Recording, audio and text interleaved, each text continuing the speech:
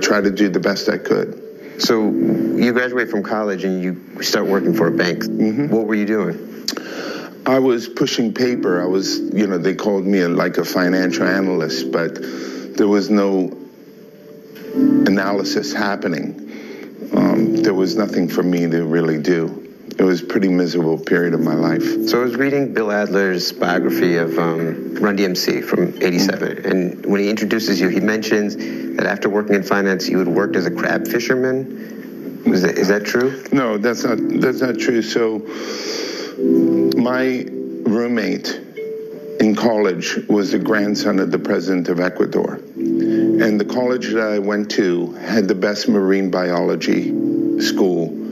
They were trying to create shrimp farms. And Ecuador was the main experiment. So, one time my roommate went back to college and he says, my uncle loves shrimps so much he dug a hole in his backyard, started growing shrimps. And then a year later, that hole is like 4 miles by 4 miles. And it's actually becoming a business. So I went to Ecuador and tried to check it out and learn about it. So your friends bring you into the music fold. The story starts with you throwing a party in LA with the Circle Jerks and Run DMC. How is it that you're even figuring out who to book or how to get space or how any of that stuff works? It's not that heavy lifting. How you do it is you do it by trial and error, and you just go get it done. I grew up with all the possibilities. There was no barrier of anything. It's a small. We could affect change, whether it's political change, cultural change, anything. So to throw a show, to make that happen, didn't feel like heavy lifting. So you throw that first show, you invest $700, turn it into $30,000? Yeah. Your next show, though, bombed. Just bombs. Like bombed. What did you learn about sort of the nuance of hip-hop from that? What happens to a dude that invested $700, made 36? What do you think happens? Spends that money. Now you catch a brick, and then, whoa, you're walking around numb. So you went from, high elation and thinking that you're on the top of the world to really a devastating feeling. In fact, that feeling still lives inside of me that I could feel right now. Like right this second, I could feel that pain that I went through when I recognized, wow, it's fragile. A lot of people would have walked away at that point, but you sort of doubled down and not only continued in the music industry, but ended up uprooting your entire life and moving to New York. How did you sort of rationalize that? Was that in response to the challenge? I did something wrong, and I wanted to, reload and get it right. I wanted to understand what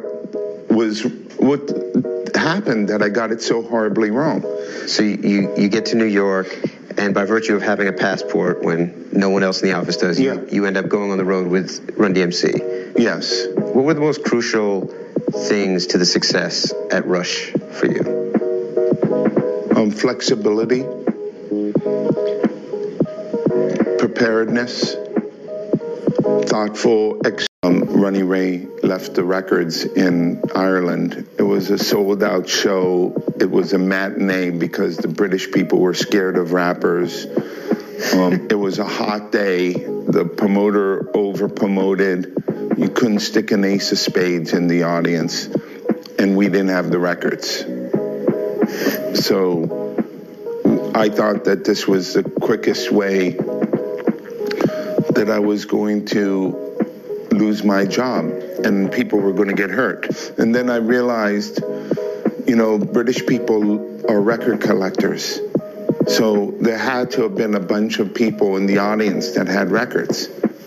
So I said, the reason why we're late performing is because we're signing a lot of autographs. And we realized that it's probably unfair and we should prioritize those that brought the record. And a bunch of people raised their hand, and I gathered up the records, and that's what I said, let's go, and we performed. Having started on the management side and then eventually working to really become a record man. I was a road manager. A road manager. It's different from a manager. I was on the road for 3.5 years. It's the primary everyday resource that I utilize to win. Being on the road with an artist, going through 3.5 years of touching in a tactile way fans, radio, media, just creation of music during that period, the stress of success, and be present. You want to know what's key to success? And then from there, I became a manager. And I was a better manager for having been a road manager.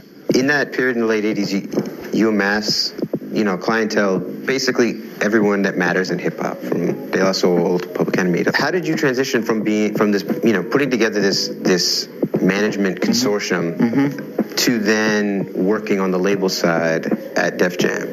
Rick left really early on. So Rush Management was doing great, but Rick left. So, we had to continue going forward. So, necessity's a motherfucker. That's a fact. So it wasn't something that I chose. It was something that happened. And that's part of being flexible and going with the flow. We recognized at that time what an opportunity Def Jam was. What Def Jam was our ability to utilize our influence in the management community. So we had an outlet that we didn't have to go to. That can be on the ground, advancing a show, doing those kinds of things.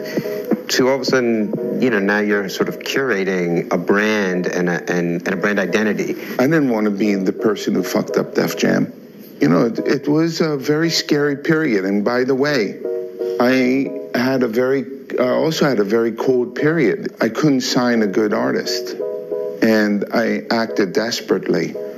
And it was there was a period that I was in deep question about my abilities. I was very confused and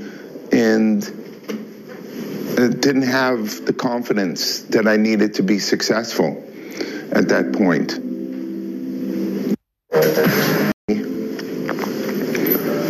I just got quiet and closed the door, and I tried to understand, what is it about me that is losing personal confidence, that is making desperate moves,